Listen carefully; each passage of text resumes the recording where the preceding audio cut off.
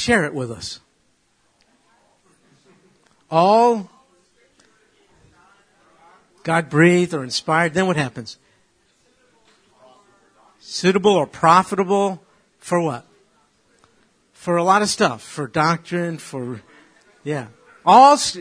Did your translation said all Scripture? So that means it includes Genesis 10, right?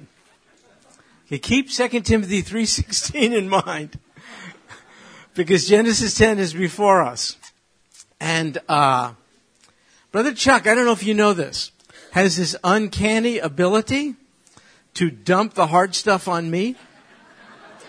And thus, he comes away, I'm just telling you, he comes away always smelling like a rose. And I have a genealogy. He sticks me with genealogies and the passages of Scripture that have to do with women's roles. That's what he does. And he gets like John 3:16. You know what I'm saying? It's okay. My people are used to being persecuted. Yeah. Yes, Miss Maureen?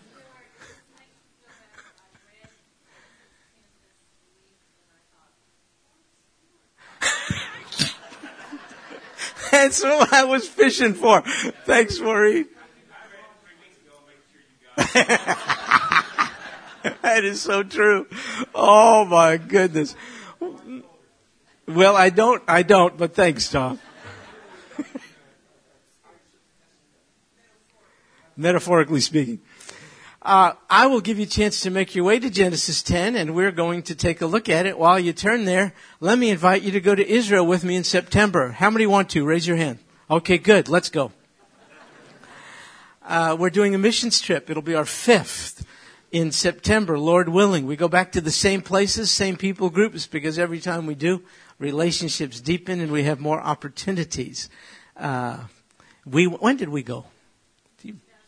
Was it 2 years ago? Whoa. Did they have Israel then? No. So anyway, we go with a nice group of about 25.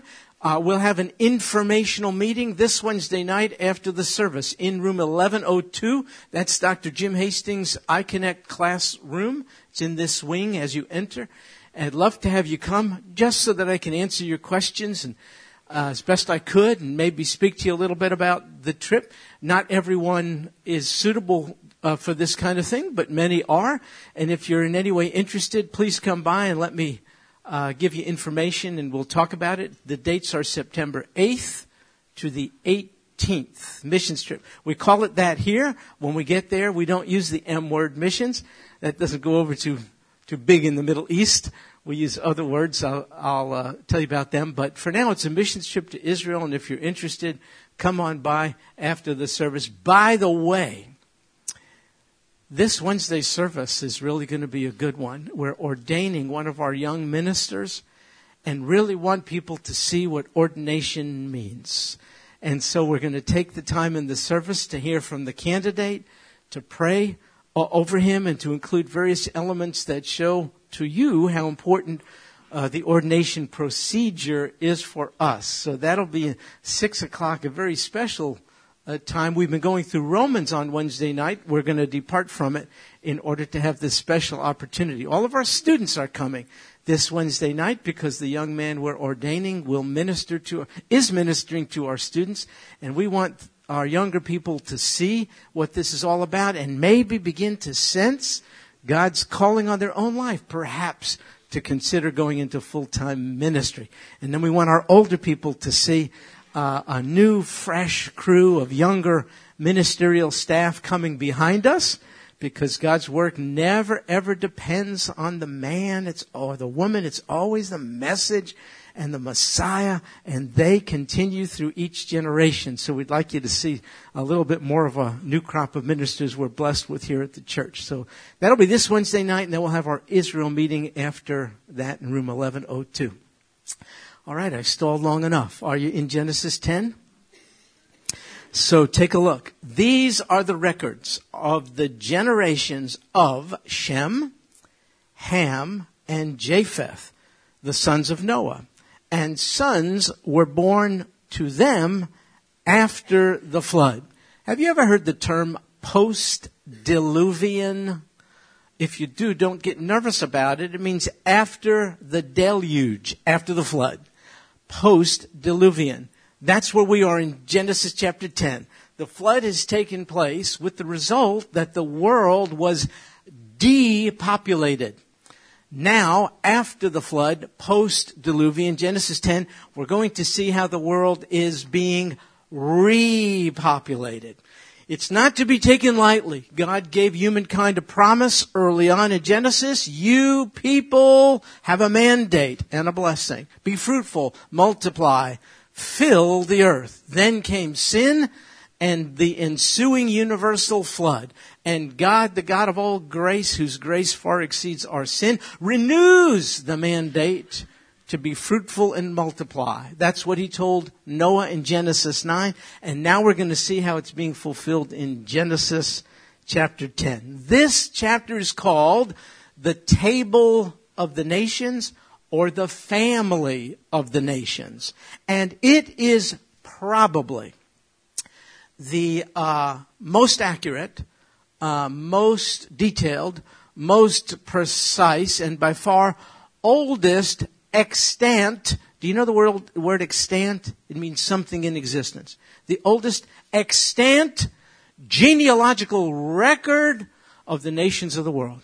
Look no further than Genesis 10 if you want to find out where did we get Europeans and Asians and Caucasians and Africans?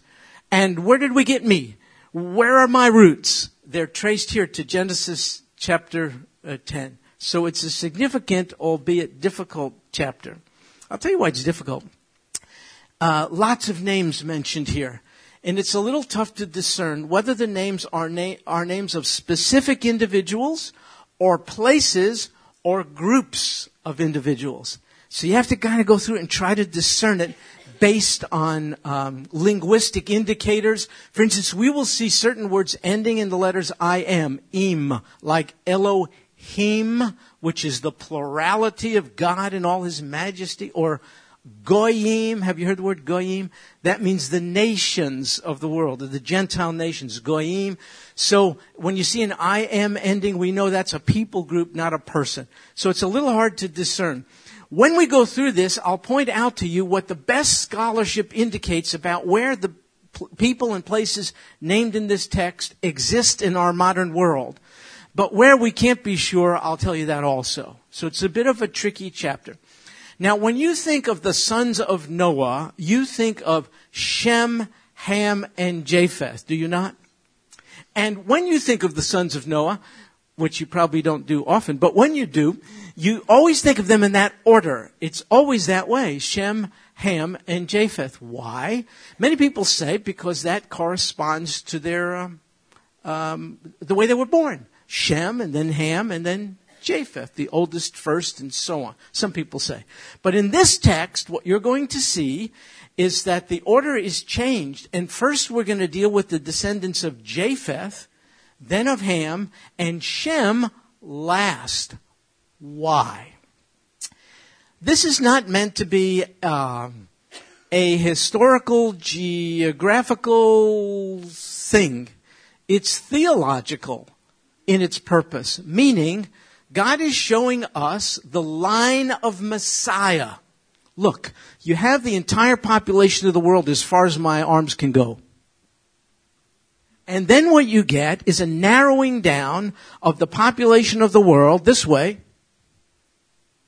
until finally it lands on the unmistakable one who is the Messiah.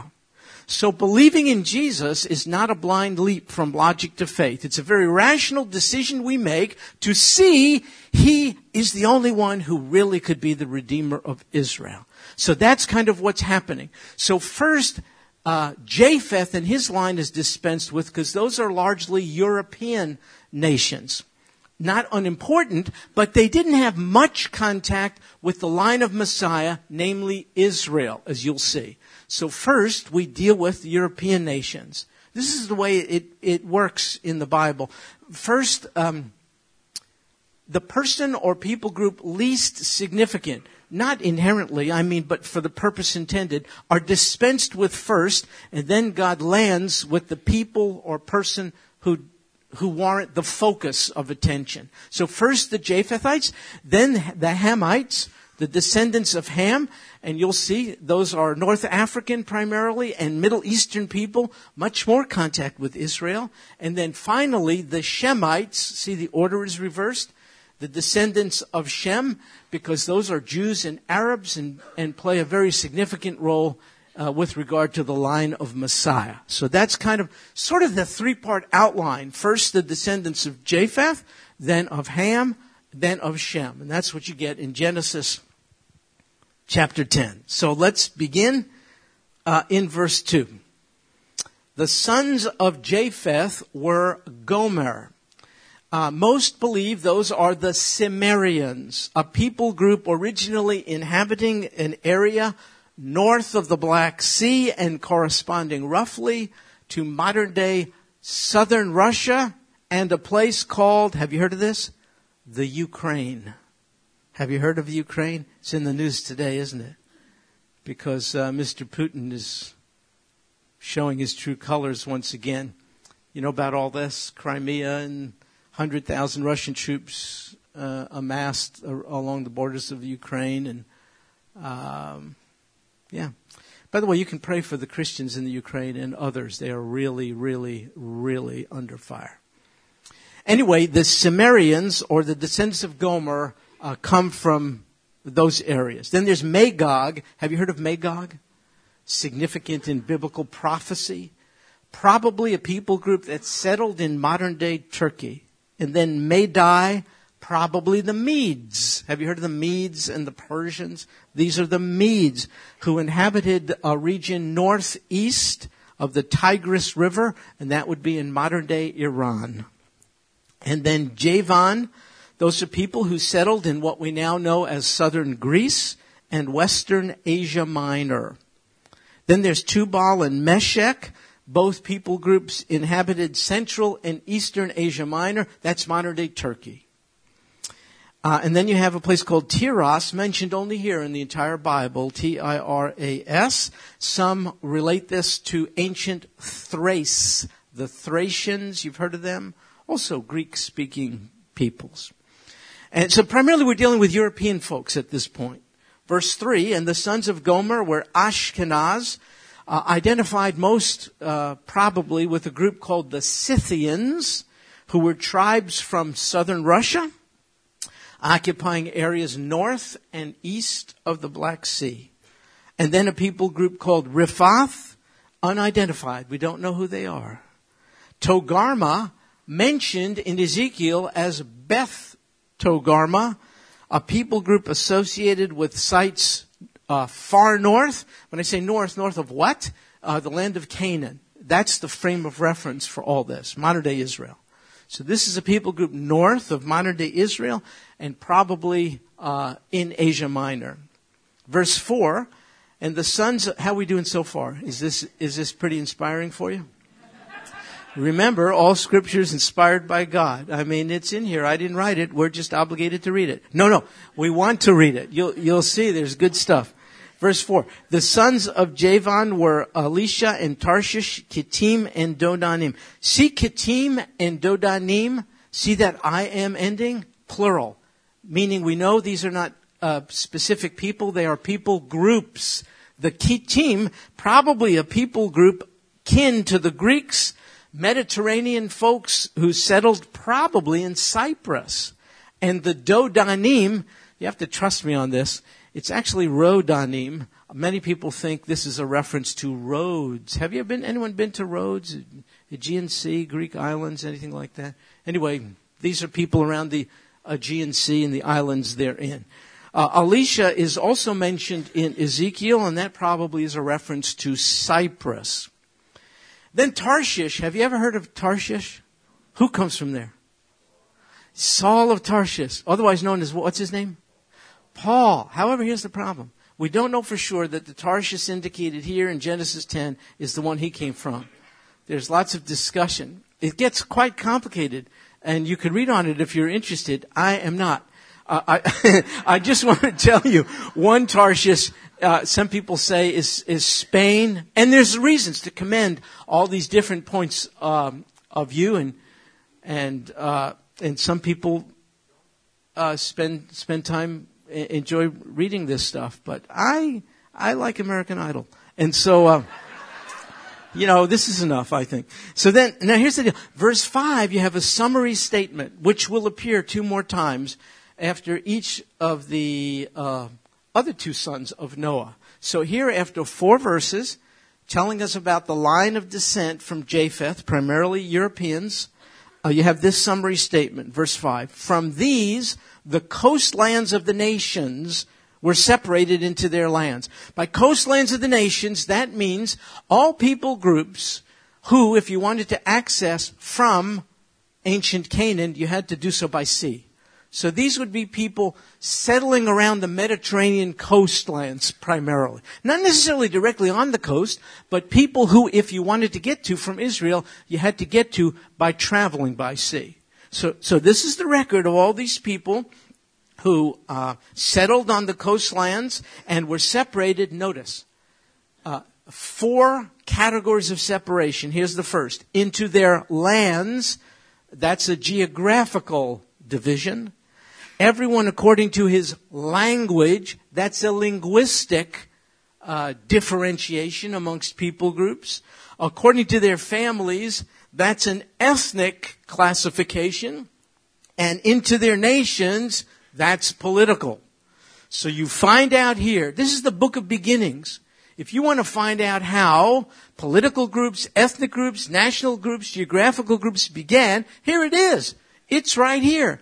These groups were settled as they are today. We divide, sadly, today the same way. Politically, geographically, nationally, and sadly, in terms of our ethnicity. The same thing happens today.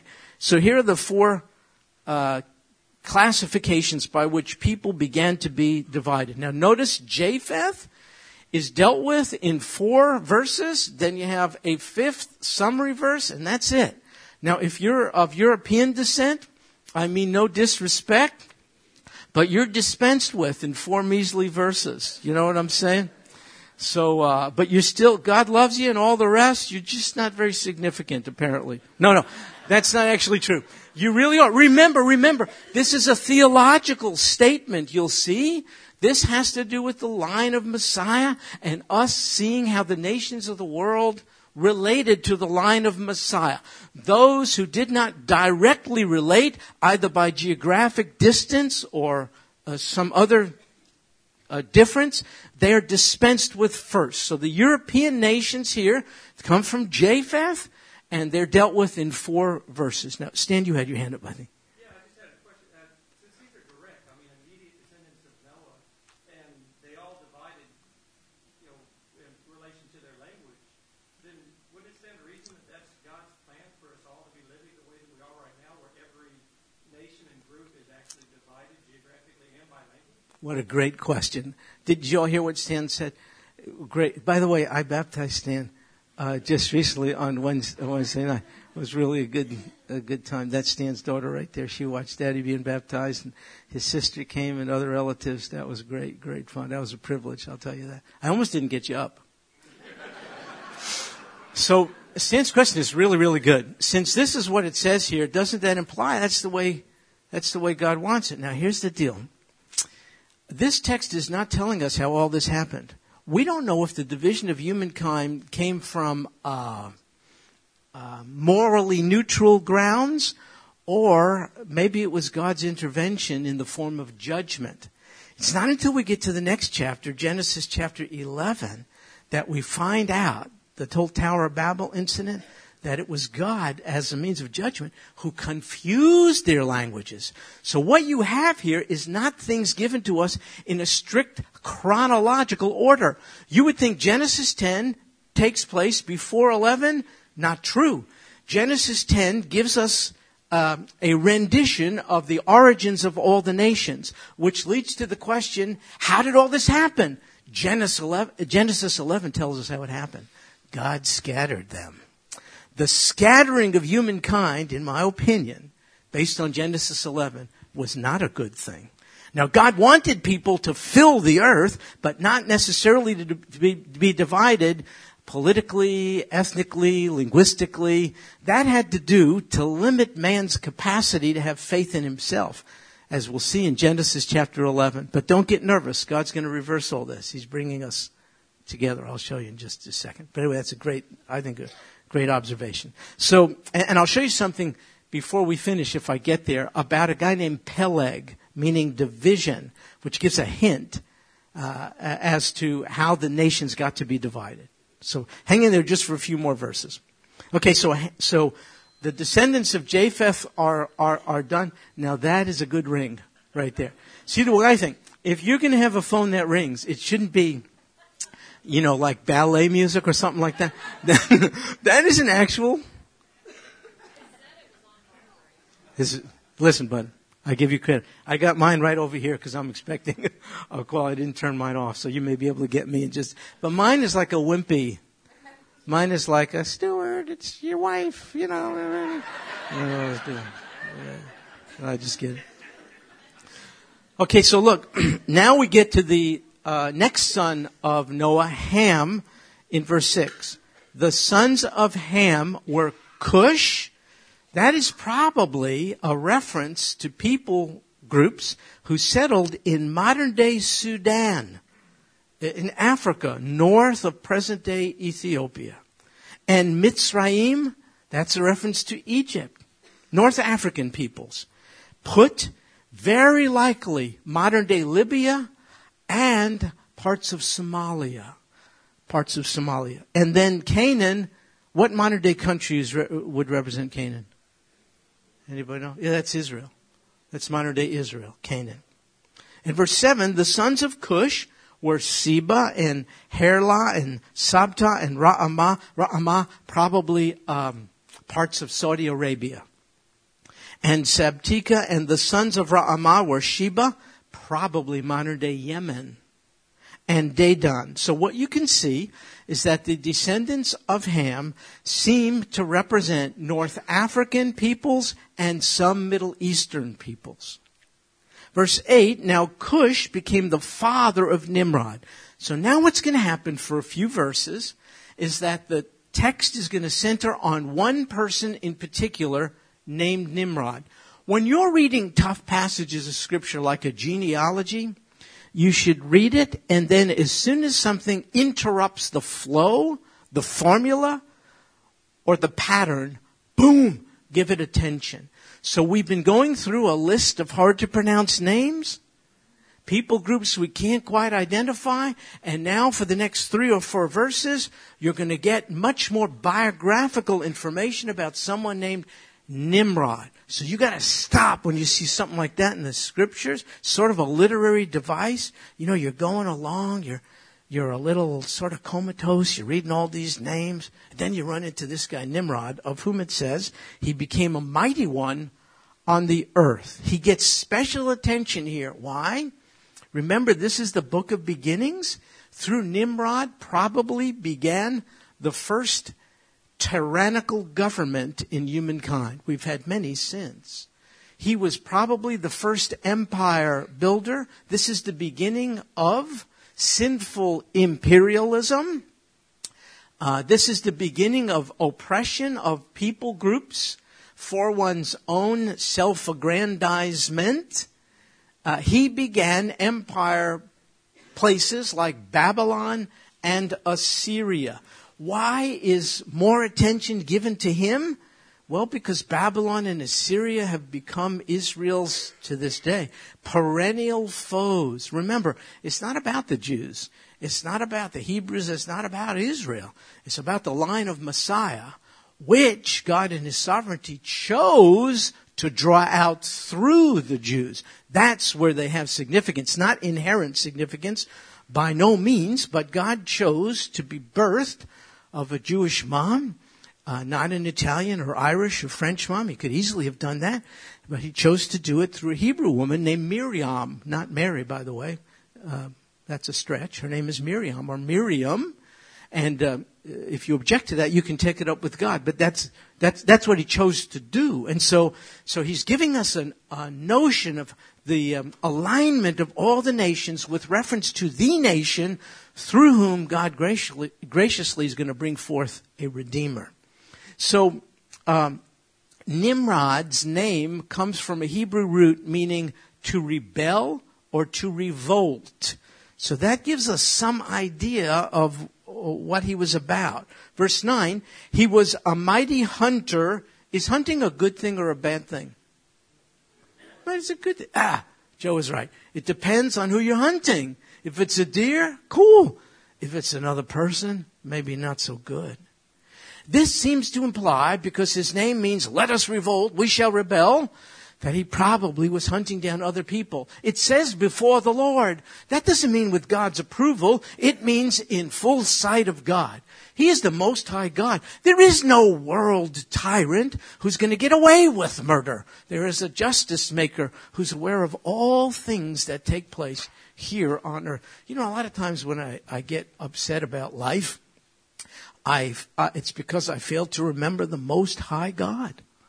He, from his vantage point, he sees all things. He will govern with righteousness and justice, and for those who refuse his mercy, they'll have to meet up with his justice, you see. So guys like Nimrod think they have free reign, but they do not. So he was a mighty hunter before the Lord. Therefore it is said, like Nimrod, a mighty hunter before the Lord. So since his name again seems to mean revolt or rebel, this so-called mighty one on the earth and mighty hunter before the Lord was probably a mighty leader in leading rebellion against the sovereignty of God.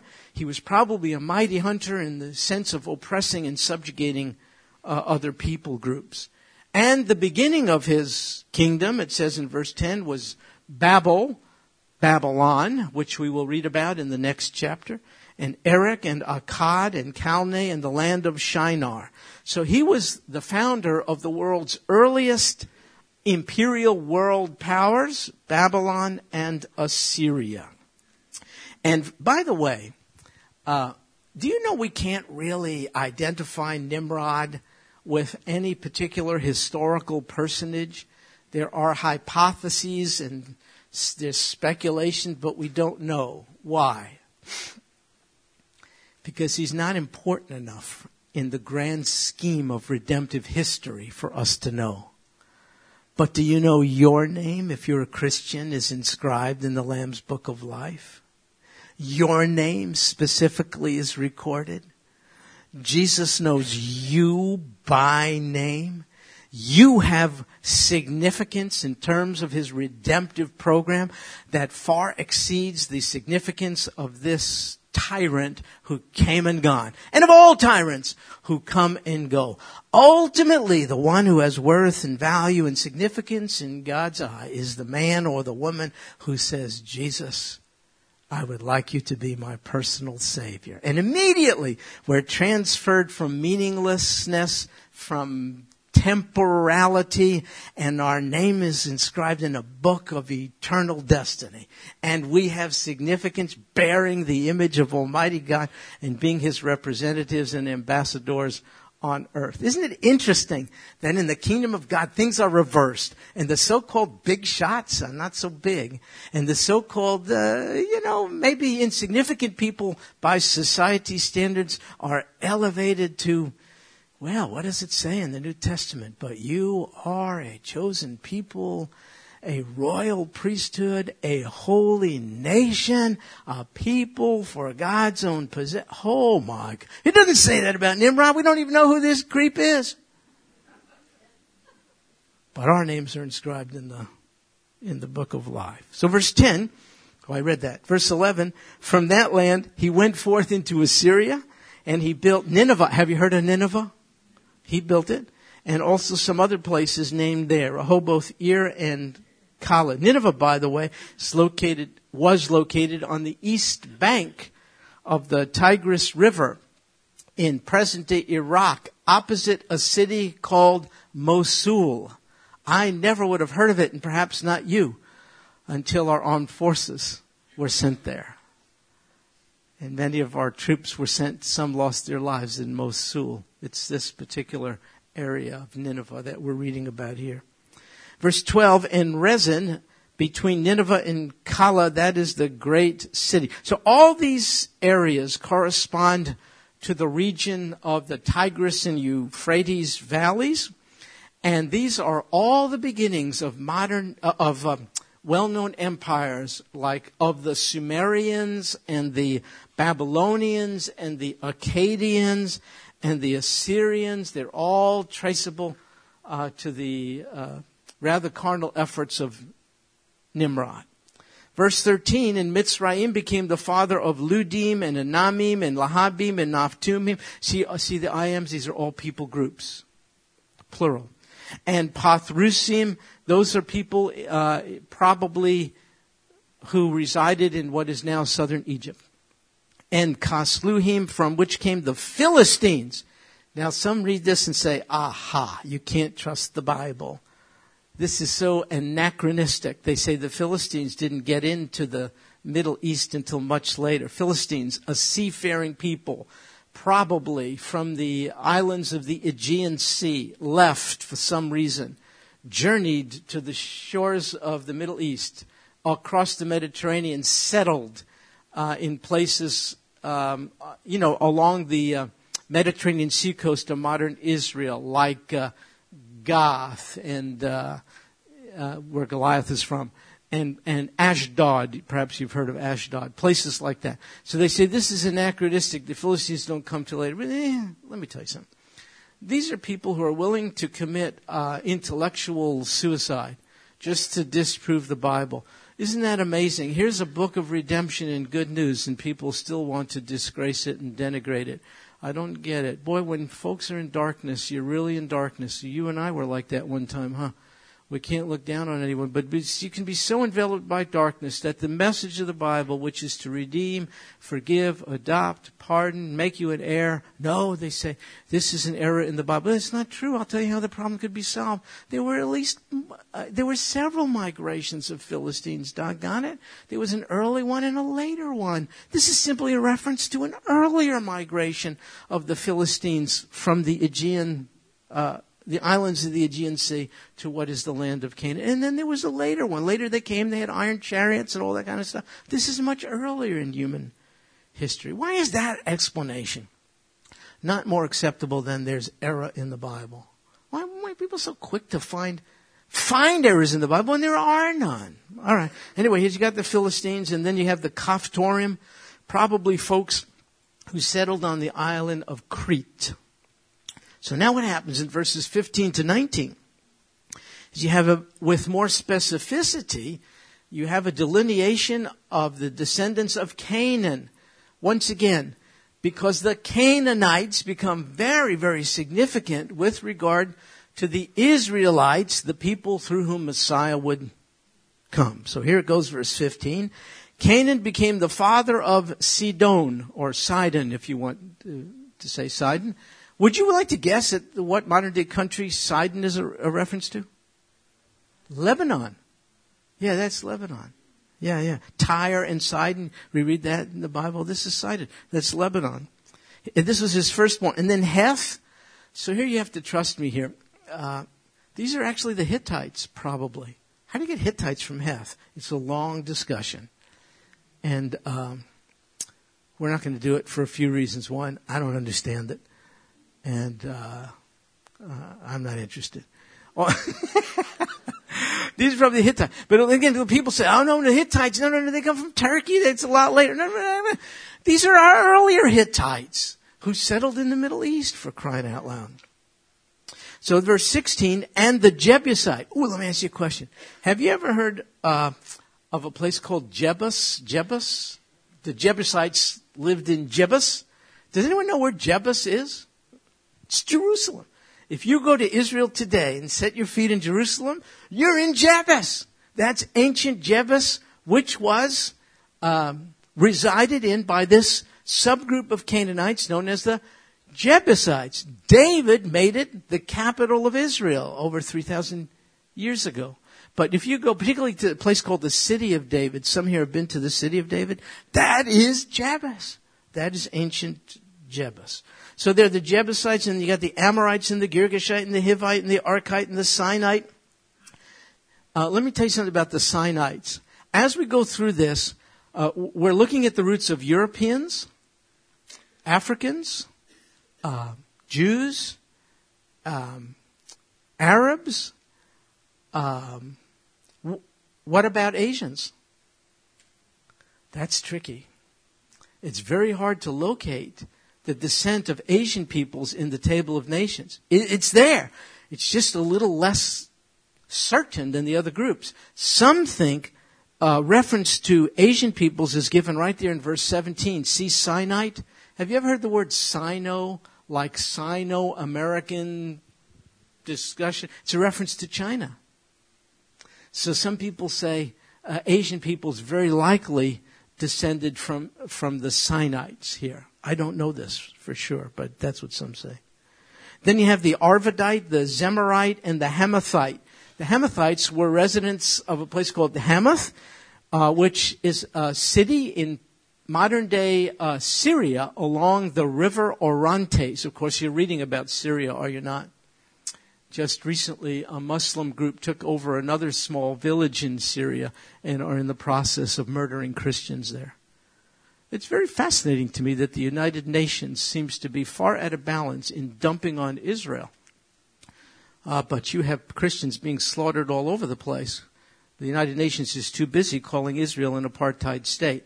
Let me tell you something. If it was, go for it. But if you go to Israel, if you want to preach Jesus on any street corner, you can do whatever you want. Now, you may get punched in the face, for sure. But you'll be soon protected by an Israeli police officer. There's no institutionalized persecution of Christians in Israel. It's freedom of religion. I mean, the Catholic Church owns half of Israel, for crying out loud.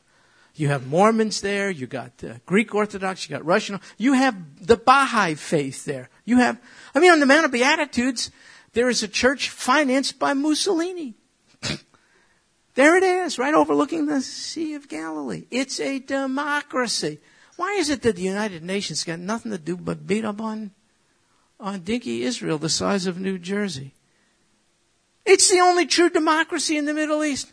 Look at here. This is not a political statement. It's just something I'm so perplexed at. Why does our president stick his thumb in the eye of our only friend in the Middle East and make friends with those who are our enemies? I don't know.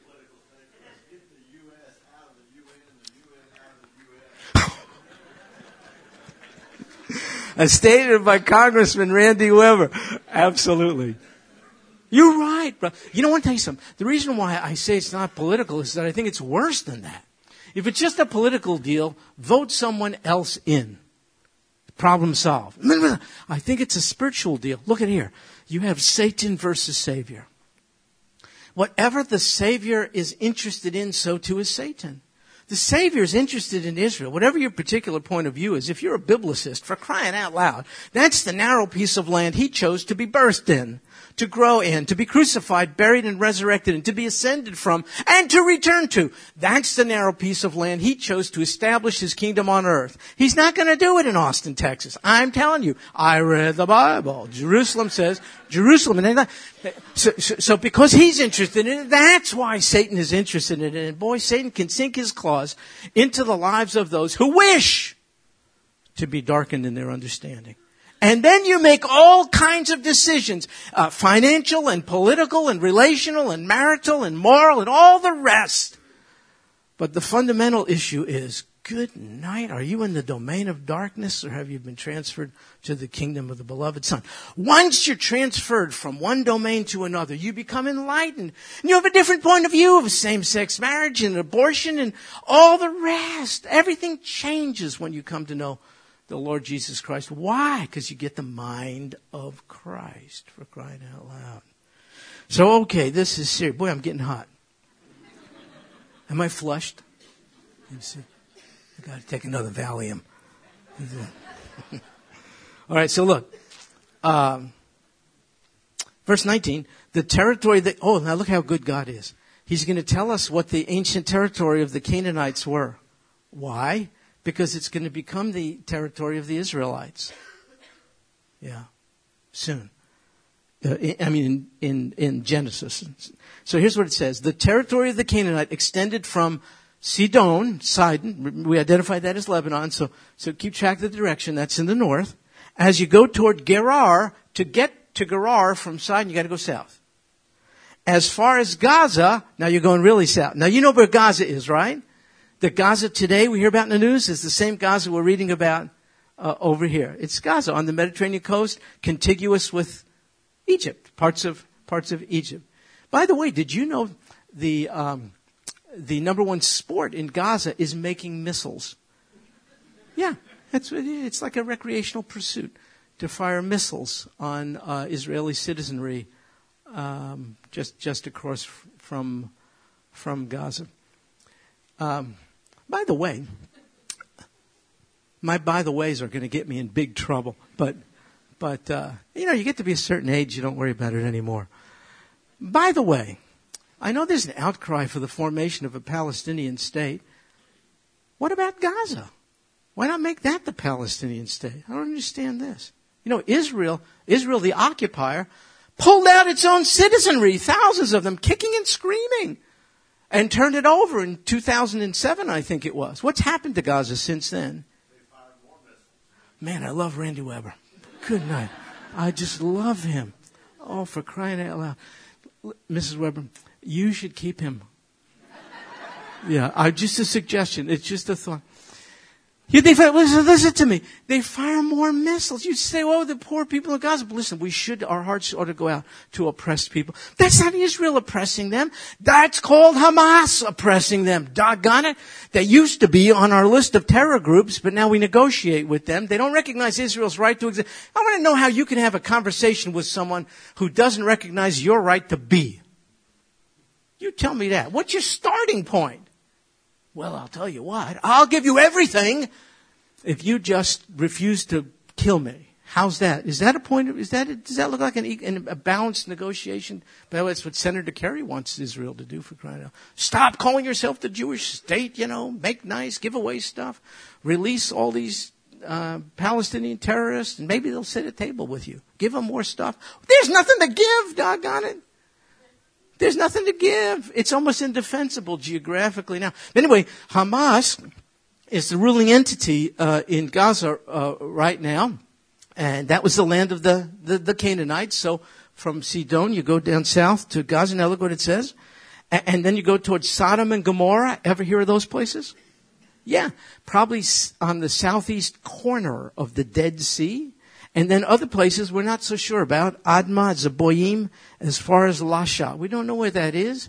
But we do know it looks like God is tracing the land of the ancient Canaanites from the north. And you're sweeping down from modern-day Lebanon. You're sweeping down to Gaza and south. Then you're going southeast. You're going south of the Dead Sea around Sodom and Gomorrah. Then you sweep up. And that is roughly the bounds of ancient Canaan and modern-day Israel. Given right there. Those are the boundary lines. Then verse 20. These are the sons of Ham. Again, another summary statement. Sons of Ham, according to their, families, languages, lands, and nations. So we've looked at the descendants of Japheth, the descendants of Ham, and from this point on, I think I'm making a statement that is defendable or defensible. From this point on in Genesis, the texts will deal almost exclusively with the Shemites, the descendants of Shem. Why do I say that? Because from the Shemites, Trish, I'll get you just a second. Come the Hebrews. From the Hebrews, come Abraham and Isaac and Jacob and Judah. From all those people come Jesus the Messiah. Trish?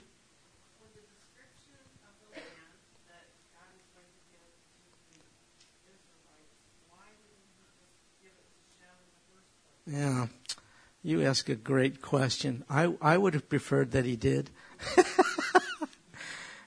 How unsearchable are his judgments and unfathomable are his ways? I don't know. It seems like that would have made things easier, but he didn't.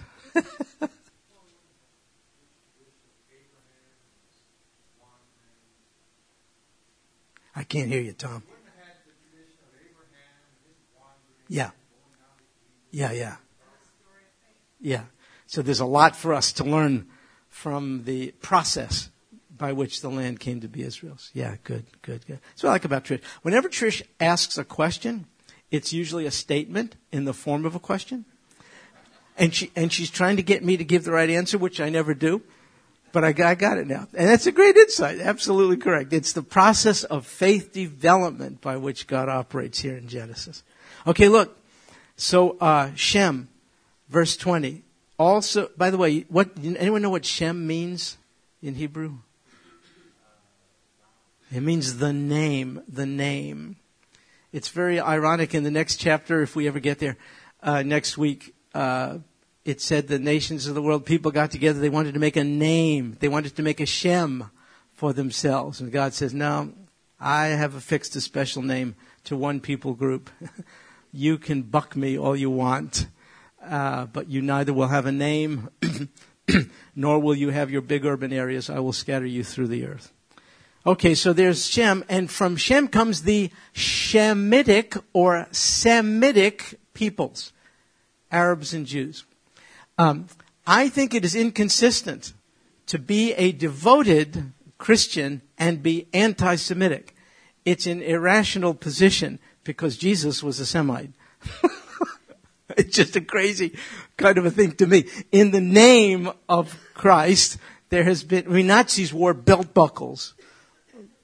Gott bei uns, God with us. They had signs going through some of the concentration camps. You killed our God, now we kill you. This is one of the reasons why Jews are not too thrilled about converting to Christianity, by the way. Because the Nazis identified, of course they weren't representing Christ, I know this, but they identified with him. But it's inconsistent to call yourself a devoted follower of the Lord Jesus and be anti-Semitic because he was a Semite. Does this make sense to you? It doesn't make any sense to me. I didn't say you have to like Jews. There's a number I don't like, for crying out loud. You should meet my family. It has nothing to do with that. But to want to put us in ovens, that's a little different. I just don't understand. Call you wear a cross. That's a little inconsistent with your Savior, who is a Semite. So from the Semites come Arabs and Jews. Isn't that ironic? Arabs and Jews at odds with one another to some extent, to a large extent today. We're cousins. What a shame. Just goes to show you, there is not one thing we can do on our own behalf to be reconciled to one another. But when the Prince of Peace inhabits our hearts, then reconciliation, first with him and then one another, can take place. When we go to Israel, I have no problem embracing an Arab believer just as I would anybody else. We are family. We are brothers and sisters in Christ. The Lord Jesus can make a difference that nobody else can. Okay, so also to Shem, the father of all the children of Eber. Do you have Eber? E-B-E-R in your Bible? Very significant. Ibiru is the underlying word. Ibiru, what does that sound like? Hebrew. The Hebrews come from Eber.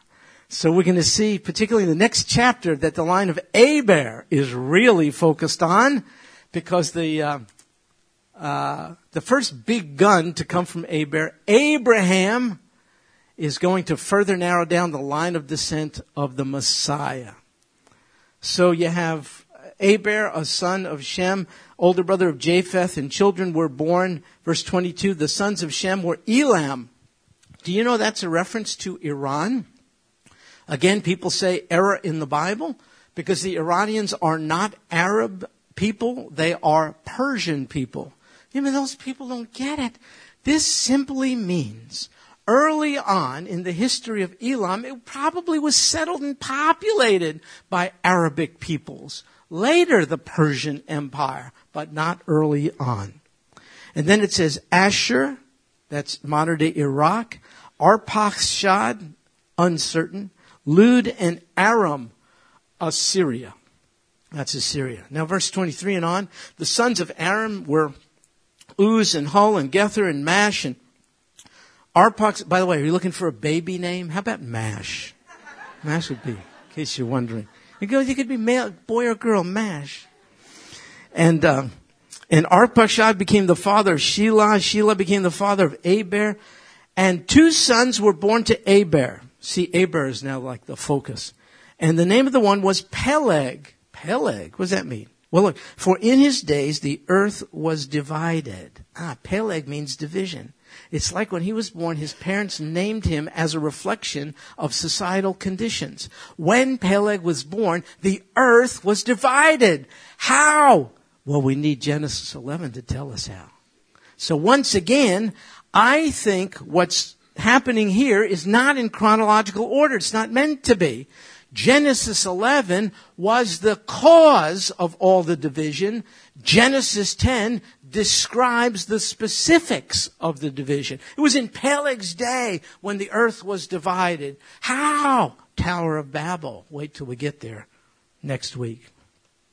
And then it says, verse 26 and on, Joktan became the father of Almadad and Sheleph and Hazar, Maveth, and Jerah, and Hadoram, and Uzal, and Diklah, and Obal, and Abimael, and Sheba, and Ophir, and Havilah, and Jobab. All these were the sons of Joktan. And all these peoples are identified with people groups in the southern Arabian Peninsula, roughly the equivalent of modern-day Saudi Arabia. Now their settlement extended from Mesha as you go towards Sephar, the hill country of the east. These are the sons of Shem. Notice again, the basis of the division. According to their families, according to their languages, by their lands, according to their nations. These are the families. Does anyone know what the Hebrew word for family is? That's a rough one. Mishpacha. Mishpacha. Yeah, families. These are the mishpachot, the families of the sons of Noah, according to their genealogies by their nations.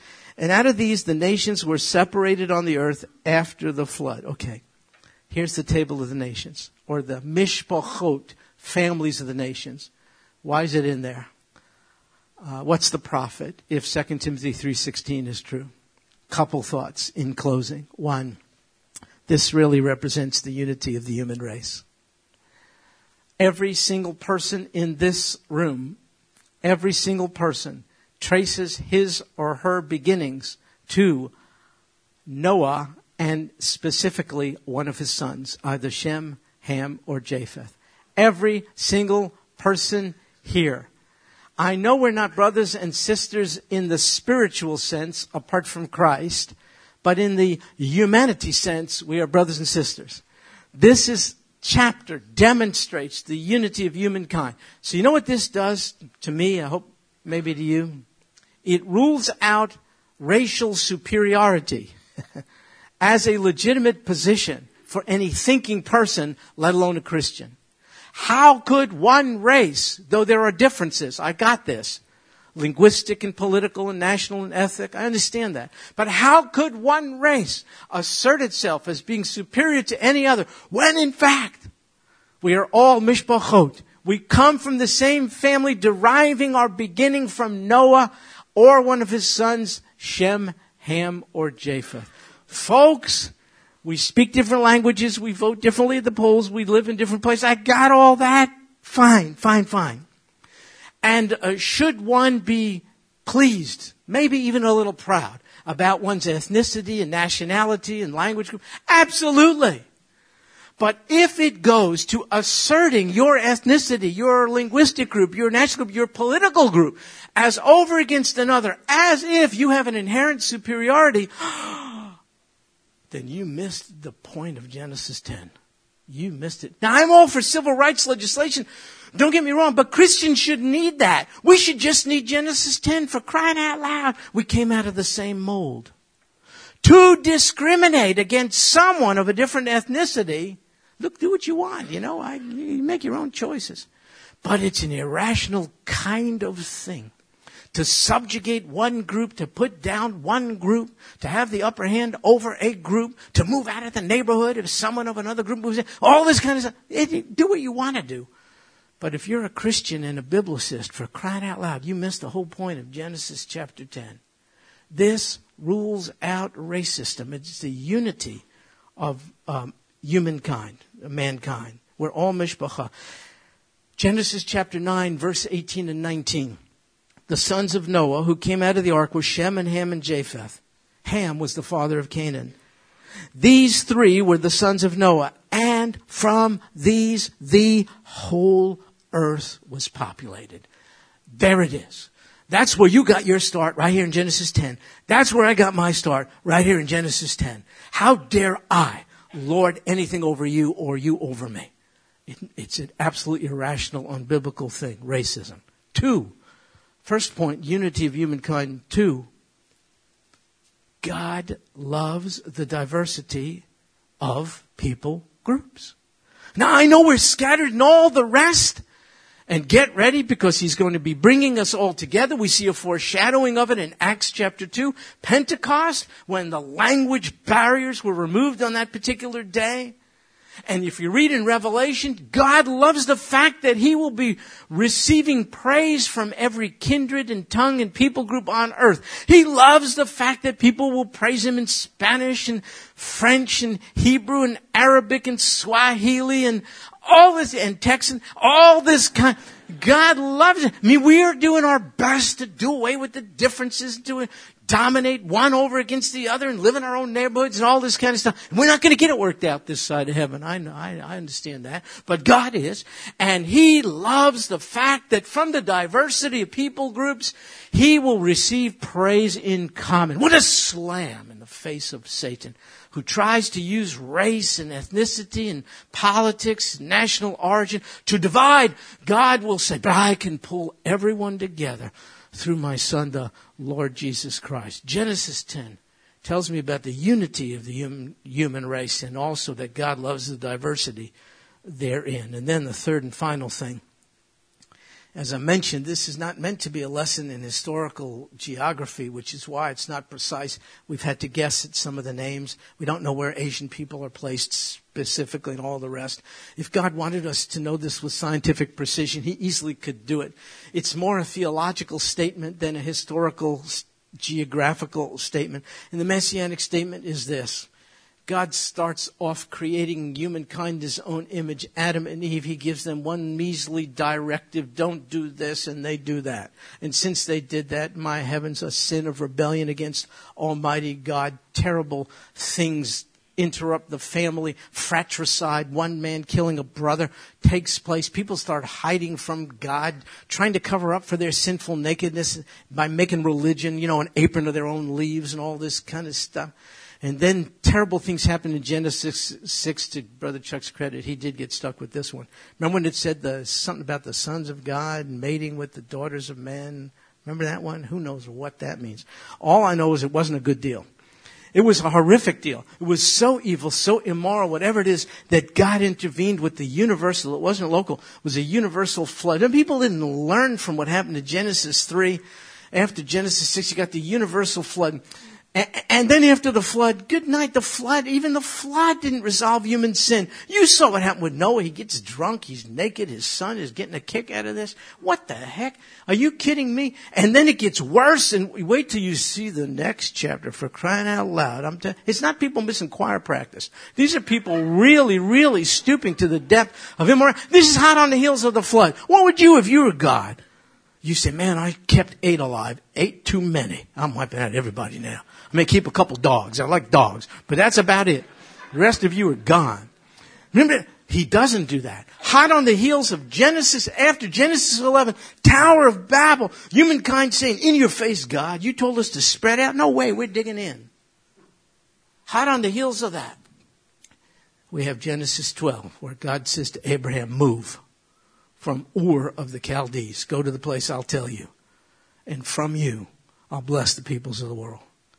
You see God showing us the messianic line of promise, hot on the heels of human sin. I need Genesis 10 to tell me the one thing we humans have in common is that we sin like the Dickens. Let me just tell you, in thought, word, and deed. No people group's immune from that. That's a common denominator. And here's something we need in common, a solution. The flood won't do it. No, apparently not. I need the grace and mercy of God, which is greater than all my sin.